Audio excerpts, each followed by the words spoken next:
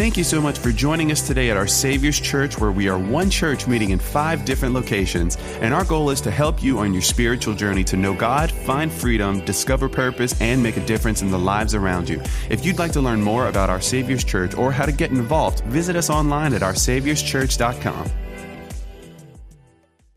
I want to get right into this, and I want to unpack really some questions. These questions are going to lead to a question.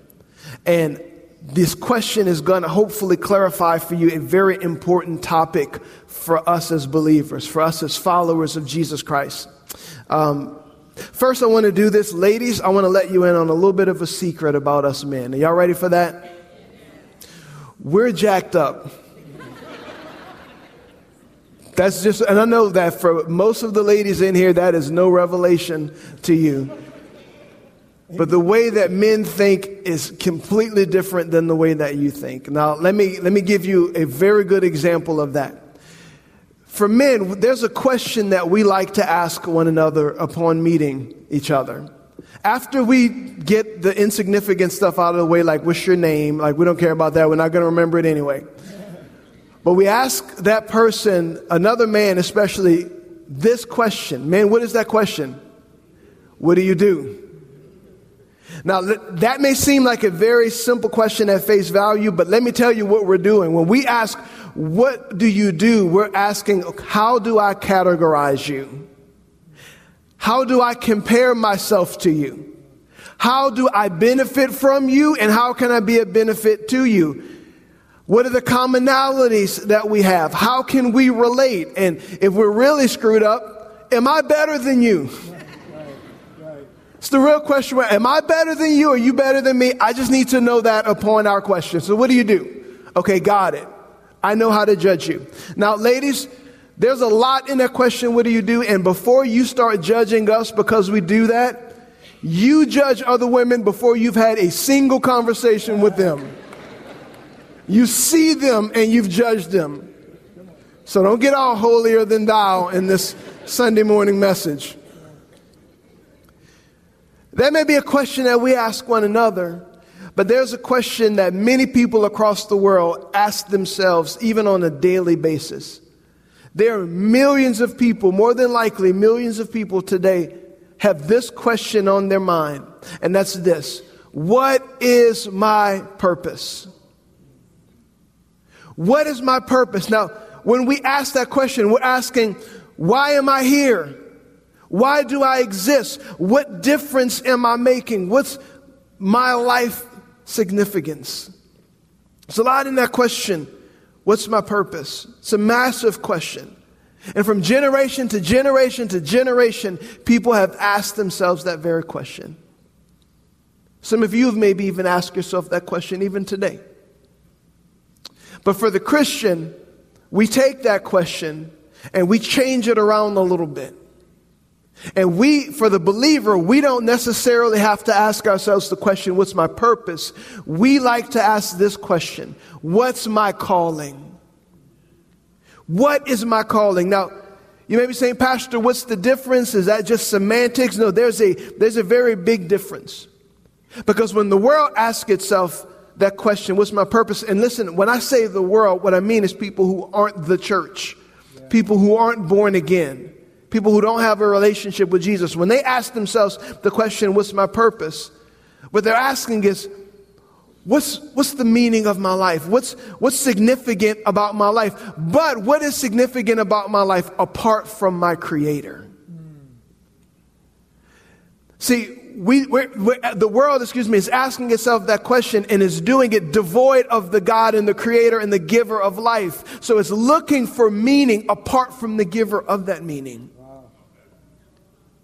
Now, for the church, we say, what is my calling? Why do we do that? Because we recognize that our purpose comes from Him. And you cannot, don't miss this, you cannot have a calling without a caller. So He's the one who speaks and gives our lives meaning. He's the one that places a direction or a path on our life that we follow, that we somehow find our significance in this world because of how He's created us. Now, ladies, again, just to show you how messed up we are. We don't like reading instruction manuals. Men, don't leave me out here on this stage by myself. I will gladly watch a 30-minute tutorial on YouTube before I read a 5-minute instruction manual. Come on. And all God's men said, amen. All right. But the point of an instruction manual, it comes from the Creator. The Creator is telling you what the meaning and the purpose and design is of the thing that you're trying to use. God's word is the same thing in our lives. He knows why He created you. So when He puts a calling on you, it's a calling that He wants us to follow because we were designed to follow it. Now, I want to go a little bit deeper with this. I want you to ask yourself this very important question, and I'm going to give you a moment to do it. What is my primary calling? I want you to ponder that for a moment. What is my primary calling? Now, as you're thinking about it, I can guarantee you, I know some of your answers.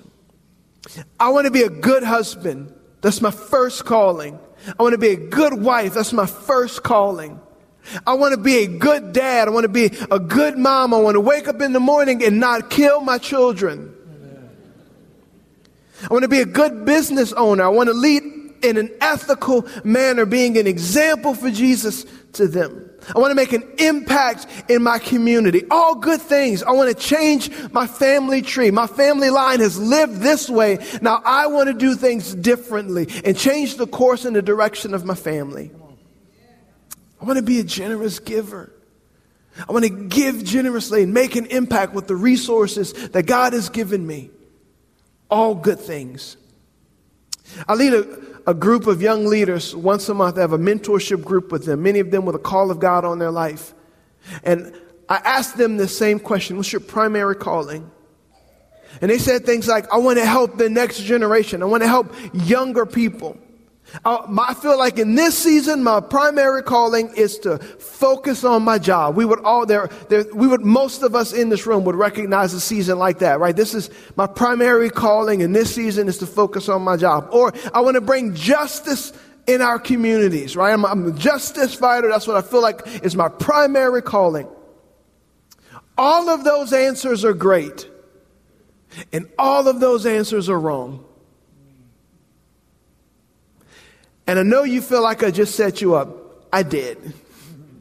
I learned this from Pastor Jacob. He says, my job is to set the trap. Your job is to take the bait. All of those things, as amazing as they are, as incredible as they are, as impactful as they are, none of them are your primary calling in life. None of them. As a matter of fact, I want to give you an example this morning of two men who heard the primary calling of God on their life.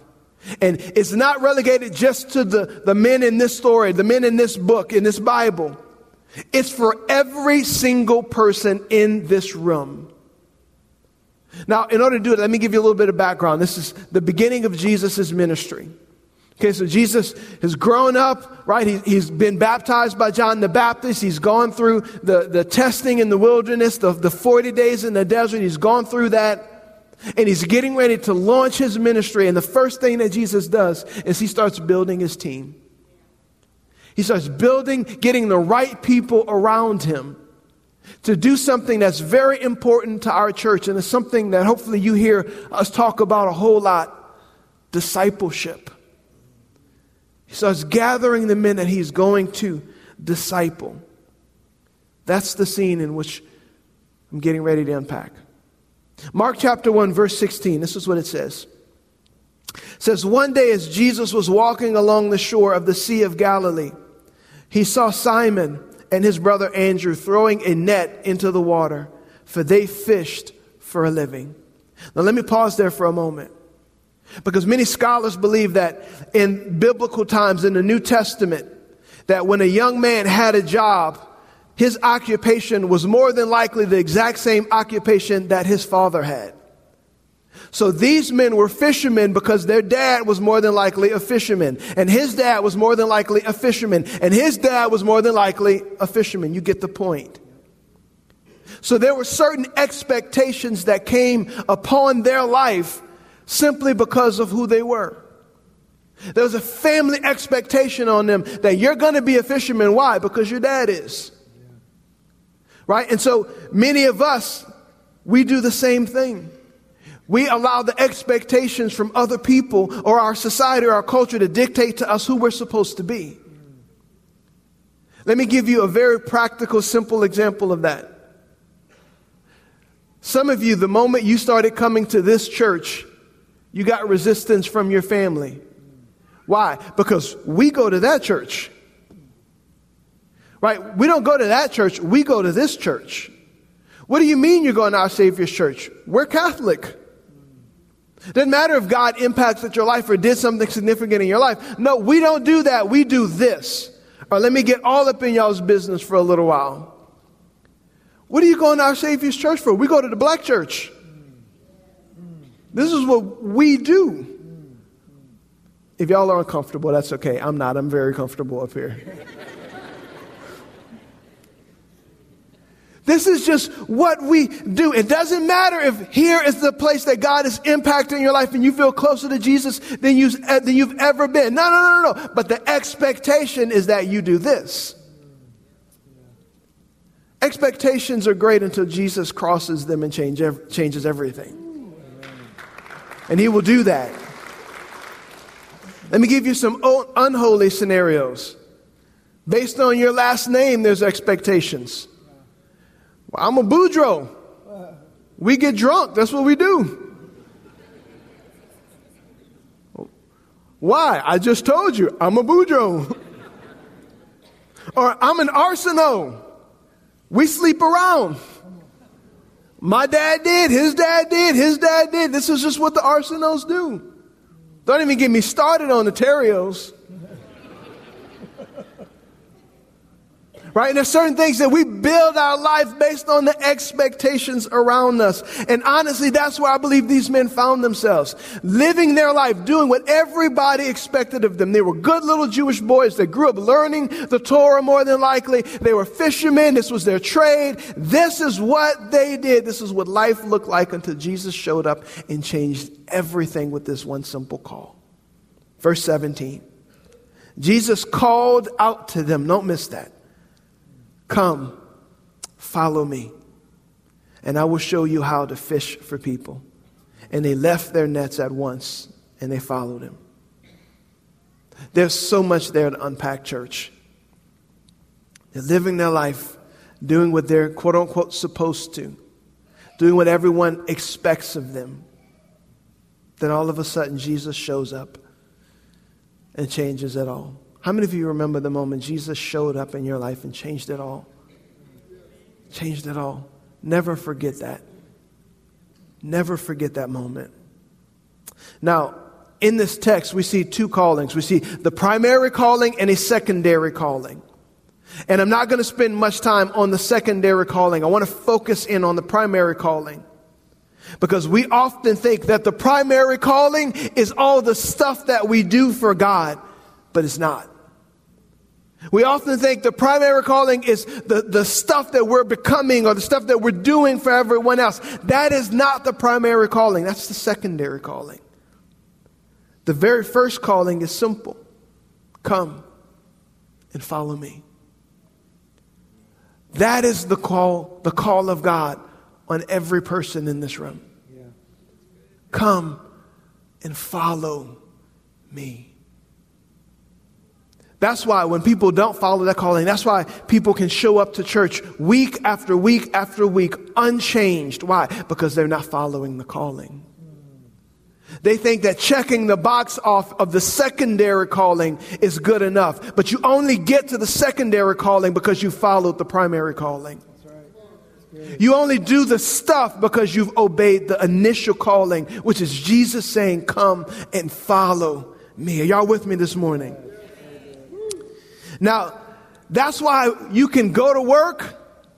That's why we think life is just this. Life is go to work, pay my bills, have a little free time for myself, right? Don't kill my kids. That's God's call on my life. Maybe go to church, add a little bit of Jesus to my life, maybe become a little bit more moral of a person. Or it's this, let me accumulate as much stuff as I can get because I think that'll make me feel fulfilled. Let me get more and more and more stuff. We live in such a consumeristic society culture that we somehow have bought into the narrative, the lie, that if I can get more, I'll be happy. Here's my question. How's that working out for you? Because for many of you, you've gotten more stuff, but it's also come with more bills. And it's come with more emptiness because you thought once I get to this pinnacle, I'll be fulfilled. And you get there and you realize I don't feel any better now than I did when I was down here. Because you're not following the primary calling. Well, Pastor, my dad did this. And his dad did this. Or my mom did this. And we're so loyal to the past. And can I just tell you, that's what we call dysfunctional loyalty. Now, why do I call it dysfunctional loyalty? Because you're more loyal to it than it is to you. It's not benefiting you. It's not helping you. It's not changing your life. But I'm loyal to it. It's just what we do. I want to expose a whole lot of things this morning. Why? Because God lovingly has a call for your life that He wants you to follow. Jesus messed up their whole life when He said, come and follow me. He didn't say, go be more successful. He didn't say, go become a mover and a shaker and have no peace in your soul. He didn't say, attend church weekly and then come, but have this nagging feeling inside of you that there's something missing, because there is the call of God. Now, the second part of that statement, again, I'm not going to focus on because I want to focus on the first part, the primary calling. But I also want to say this, it is possible for you to stop following. Now, I'm not making a theological statement. I'm not saying that your salvation is not intact. If you have any of those questions, talk to Pastor Chris, because I'm leaving. Right? I'm not talking about that. But I will say this. When you live with that mindset of, I want to do just enough so I can still get into heaven, it's like saying, here's the line, Pastor. Wait, here's the line. If you go over that, you're not right with God. Okay, well, let me get right about here and line up on it so that I don't fall over. That's not my concern this morning. My concern this morning is not, are you saved? As much as it is, are you following? Because Judas followed at one point. But he stopped following. There were some who came and wanted to follow until they heard the cost of following and they turned away. My question is, doesn't matter if you've been saved for 20 years or 20 minutes, are you following? Are you following Jesus? Now, I also want to encourage you with this. When you're following and you fall, it's not the end of the world. Because when you're following and you fall, what do? You get back up and you keep following.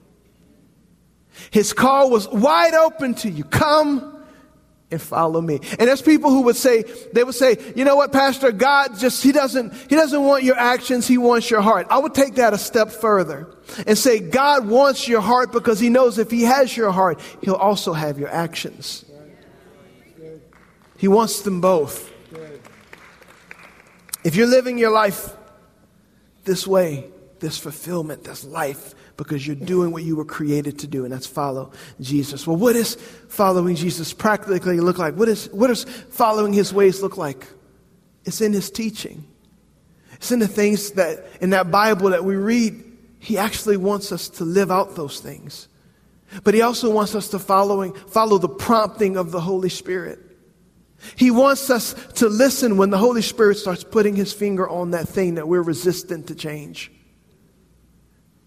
That's a part of following Him as well.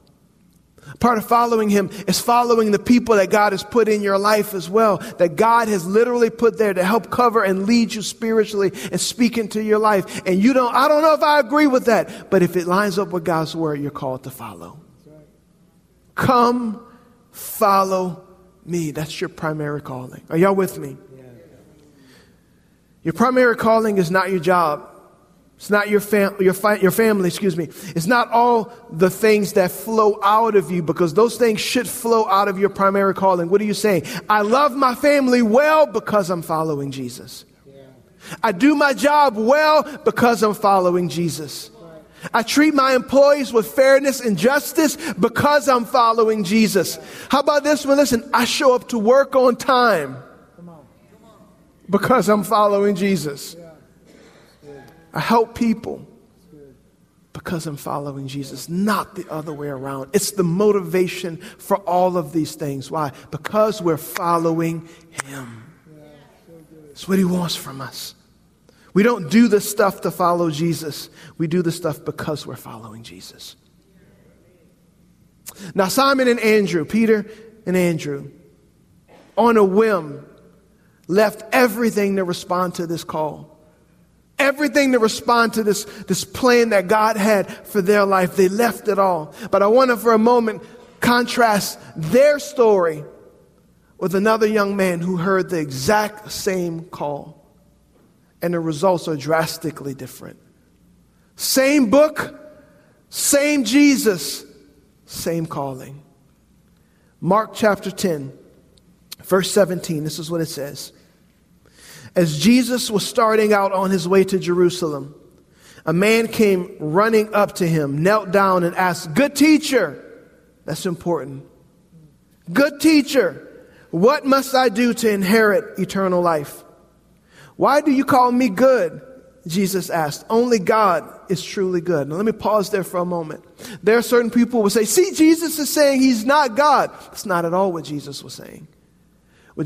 I believe what Jesus is saying was, you're not recognizing me as Messiah. You're not recognizing me as the Son of God. You're recognizing me as simply a teacher, and you think that you can become good based on following teachings.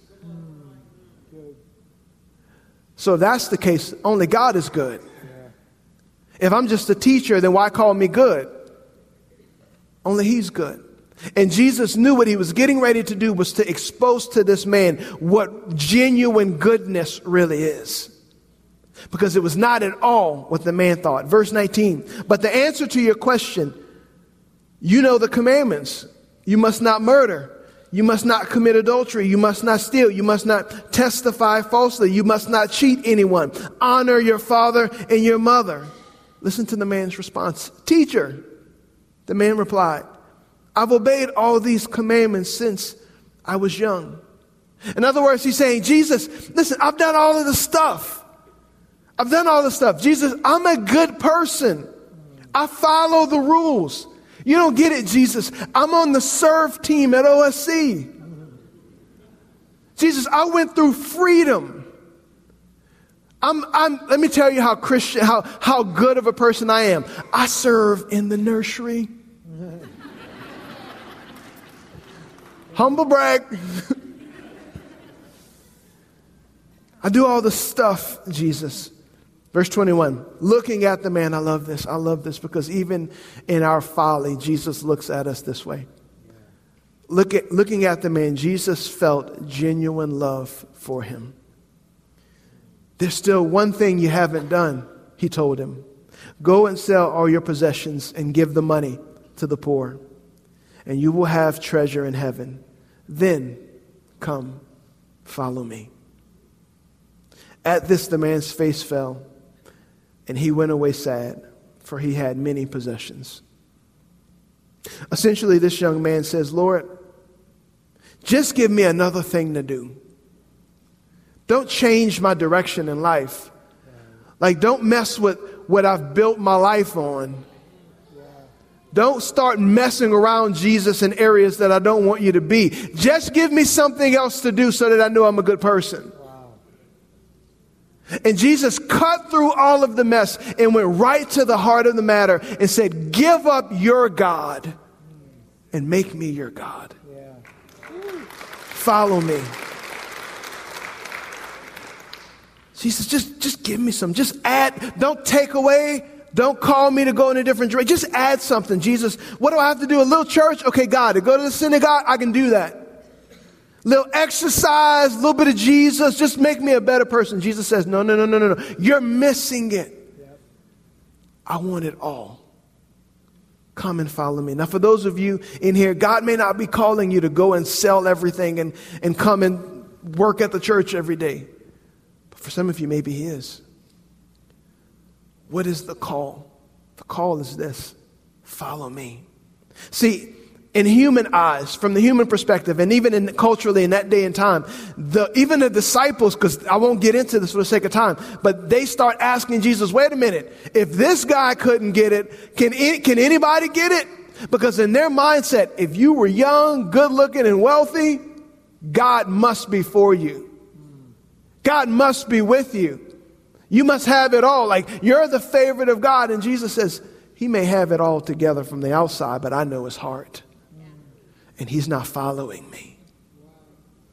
He's not following me. Jesus' call is not complicated, church. It's very simple. Follow me. I never said it was easy. It's hard. There will be difficult moments, but the call does not change. Come. Follow me. He heard the same words. Now, who do you think regrets that decision today, though? As hard and as difficult as that decision was for him, do you think that he regrets that decision, or you think Simon and Andrew regret that decision? Because he missed out on the opportunity to follow the greatest man who's ever lived. He had the opportunity to literally follow Jesus, the Son of God, to sleep next to him, to watch him eat, to watch him do miracles, to watch him speak the words that would literally change the world forever. And he gave it up for some stuff. For his temporary comfort. Versus Simon and Andrew, who left it all and followed him with reckless abandonment to the plan that God had for their life. As they sit in heaven, they don't regret their decision at all. What am I saying? I'm saying something that I've heard Miss Michelle Lorenza say many, many years, for probably 16 years now. I've heard her say this. You never know what's on the other side of your obedience. You don't know what's on the other side of your obedience, but equally you don't know what's on the other side of your disobedience. His call is simple, church. Follow me. Follow me. When you follow him, you find out who you really are. Now let me get into this, because I'm just getting started. I'm joking. Some of y'all like, Pastor, that ain't funny. We don't know you. I don't know how y'all do things in Broussard, but we like to go to Piccadilly or wherever after this. These are the things that you need in order to follow Jesus. If you're going to respond to that call, of course we know that the only way that you can even do that is based on the blood that he shed for you on the cross. It's the sacrifice that he did. It's not your righteousness, it's his. But once you follow in this journey, you need these things. Number one, you need faith. You need faith. We have literally, as believers, Christians, have built our lives on the words of this one man who lived over 2,000 years ago. That takes faith. You have to have faith that he is who he says he is. So if he is who he says he is, and I trust that word, then guess what? That means that when he's saying something you disagree with, he hasn't changed. He's still the same God. That's right. That's right. It takes faith to believe him. Number two, it takes trust. Boy, does it take trust to follow Jesus. Following him in those moments where things don't seem to make sense. Don't miss this. Look up here. Those moments when things don't make sense and you're asking yourself the question, why? See, following Jesus is legitimately a journey. There will be those moments where everything is going good following Jesus. You wake up in the morning and you have Maverick City singing in your head, right? Your kids are obeying you. Come on. I mean, that's like better than angels singing. Your kids are listening. Your wife is acting right.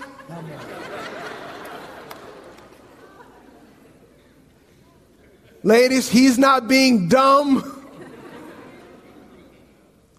Those moments come in this journey.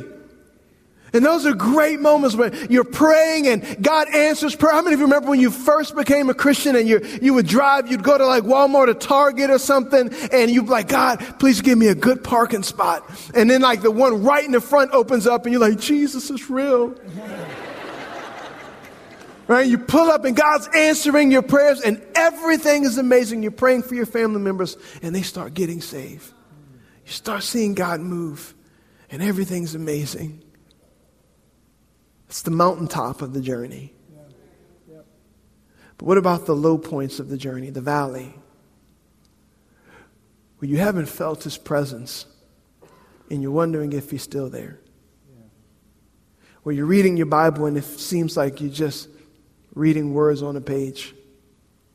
When you come to church and believe it or not, someone actually hurts your precious feelings. How dare they? What about those moments? Are you going to continue to follow? Because those moments take trust. What about the moments when the voice of the Holy Spirit comes to you, or maybe someone God's put in your life comes to you and they say, hey, that relationship that you have, that's not good for you. Or you're in your prayer time and the Holy Spirit says, I know she's your best friend in life, but she's a gossiper and she's not following me. You need to end that relationship. Or you're a young man and God's saying, I want you to be sexually pure. What? I want you to be sexually pure. Which, by the way, is not just for young men. It's God's call for all of us to walk in sexual purity. Why? Because that's what he wants when we're following him. What do you do in those moments when I don't understand Jesus, I don't get it, you trust. It takes trust. It takes trust. Last thing that it takes, and this one's big, and this is really the whole gist of my message. It takes surrender. Surrender. Jesus, I don't understand, but I'll follow you. It takes your willingness to say, I don't agree. I don't know what you're doing. I don't know how this is going to happen. This may even cross the way that I think. Let me mess with you a little bit. This may even cross my political agendas. This may cross the way that I look at other people. This may cross how I feel about this person. This may cause me to give up this thing that I'm holding on to so tightly that I don't want to let go of. But in that moment, what do? You surrender. You surrender. Jesus gave us the best example of that when he was in the Garden of Gethsemane. I want you to think about this for a moment. Jesus has been here for 33 years and he knows what's ahead of him. He knows why he came. But in a moment of weakness, like all of us have, he's there and he's on his knees and he's praying. And he gets so vulnerable and honest with God, which some of you need to do. And he says, Lord, Father, if there's any way that this cup can pass, take it away from me. How many of you have been there? God, I don't want to do this. I don't know about that. I don't want to do that, Lord. I can't do that. Jesus, why are you asking this of me? Why do you want me to live this way? But nevertheless, not as I will. Your will be done.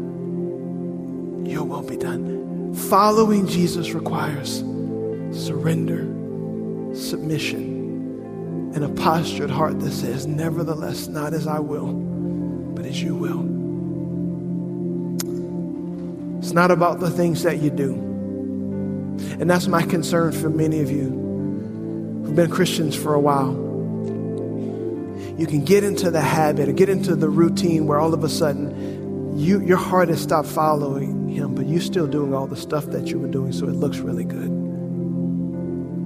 Oswald Chambers says this, who wrote My Utmost for His Highest. He said, the greatest competitor of devotion to Jesus is service to him. It is never do with the Lord, but be, and he will do through you. Let me challenge some of you for a moment with this as well. Following Jesus, one of the things that you can know, I'm following Jesus and not living for the pleasure of people, is when you're willing to rest. Because for some of us, we think that I have to keep going, I have to grind, I have to do this, I'll rest when I die. Jesus rested. And when you're unwilling to rest, it just shows that you're living for the pleasure of everybody else or the pleasure of yourself instead of his pleasure. You'd be willing to take a moment of rest. Here's the real question. Who are you really doing this for? Don't miss this. Who are you really doing this for? Os Guinness, in an incredible book he wrote called The Call, which I honestly has challenged a lot of this message, or challenged me to write this message. He says this: the question is not whether we have an audience, but which audience we have. You're either living for the pleasure of other people and everybody else and have to make everyone happy, and I can't say the wrong thing and I have to perform, otherwise they'll think less of me or I'll lose them. Or I'm living to please myself and it's all about me and I got to get and I've got to do. Or are you living for him and his pleasure? That's what following him looks like. One day, the one thing that I want to hear the most won't come from a single person in this room. The thing that I'm living my life to hear is when I get to heaven one day and hear him say, well done, good and faithful servant. Enter into my rest because I followed him. So as I'm closing, I want you to hear again this morning this clarion call from God that some of you need so desperately to hear. Come follow me. For the seasoned, mature believer, don't trade in your primary calling for all the stuff. But if you're far away from God, hear that call as well. Come follow me. Maybe you've been coming to church for a long time, but you're not following him. Today's your day. Maybe you've been in church for doing all of the stuff and serving him, but you know you're not right with him and you know you've never given him control of your life. Come follow me. Some of you have fallen down and nobody knows it, but he does. And his call to you this morning is not condemnation. His call to you this morning is, come on, get back up. Come follow me. I want you to close your eyes and bow your heads with me. I want to pray for you this morning. Come.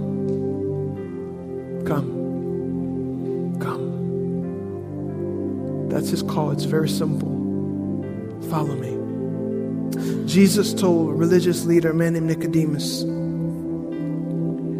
he said, you cannot enter into my kingdom. What is the kingdom? Those two words broken down. The king's dominion, the king's domain, his rulership, what he is Lord of. That's what we enter into when we follow him. Jesus said, you can't even see it unless you're first born again. Until you followed me, my spirit's come to live in you. If you're here this morning, you say, Pastor, I'm not following him. I'm far away from him. I'm not born again, but I want to be. And if he's making that ask of me, if he's calling to me, I want to respond.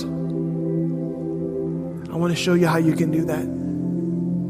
It's as simple as ABC. We say it this way every time.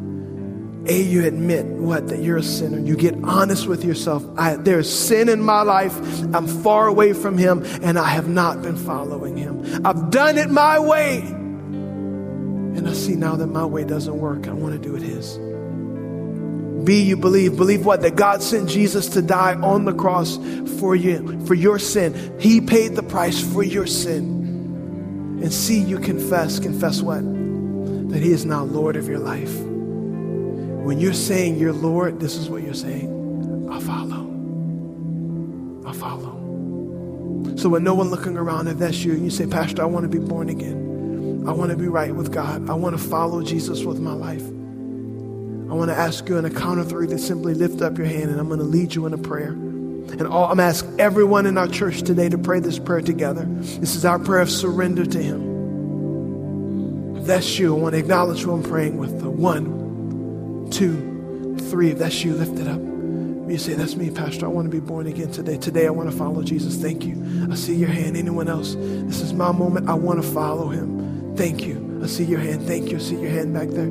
Anyone else? This is my moment to follow Jesus. You can put him down. Thank you. Thank you so much. I see your hand. Church, maybe you didn't respond that first time. I want to give you one more opportunity. I didn't raise my hand, Pastor, but I want to. I want to follow Jesus. I want to be born again. I want my sins forgiven. And I'm committing my way to him. If you didn't lift your hand, lift it right now. 1, 2, 3.